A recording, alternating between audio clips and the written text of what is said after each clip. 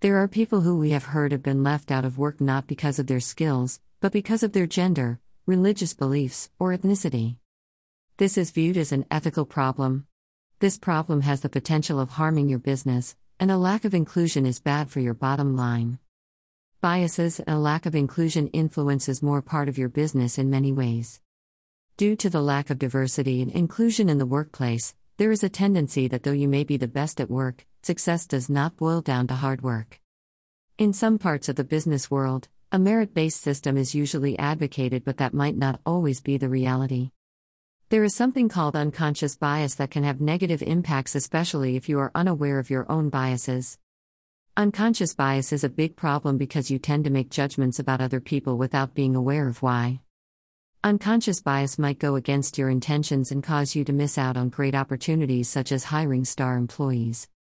One of the core reasons why some job applications get rejected is not only because of the CV, but also there is a tendency for the recruiting manager to have an unconscious bias against a particular candidate.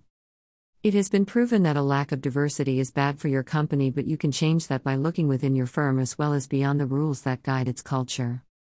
Using the Inclusion Initiative Phases model, we can develop a more inclusive workplace. Phase 1 is focused on using employee engagement surveys, focus groups, and interviews to better understand your staff. Phase 2 involves using data-driven strategies to make clear decisions. Phase 3 involves putting your strategy into action.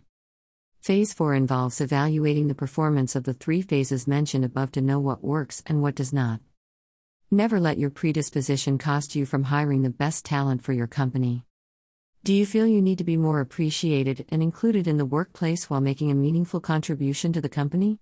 Send a mail to etoicounseling@gmail.com to speak with a counselor.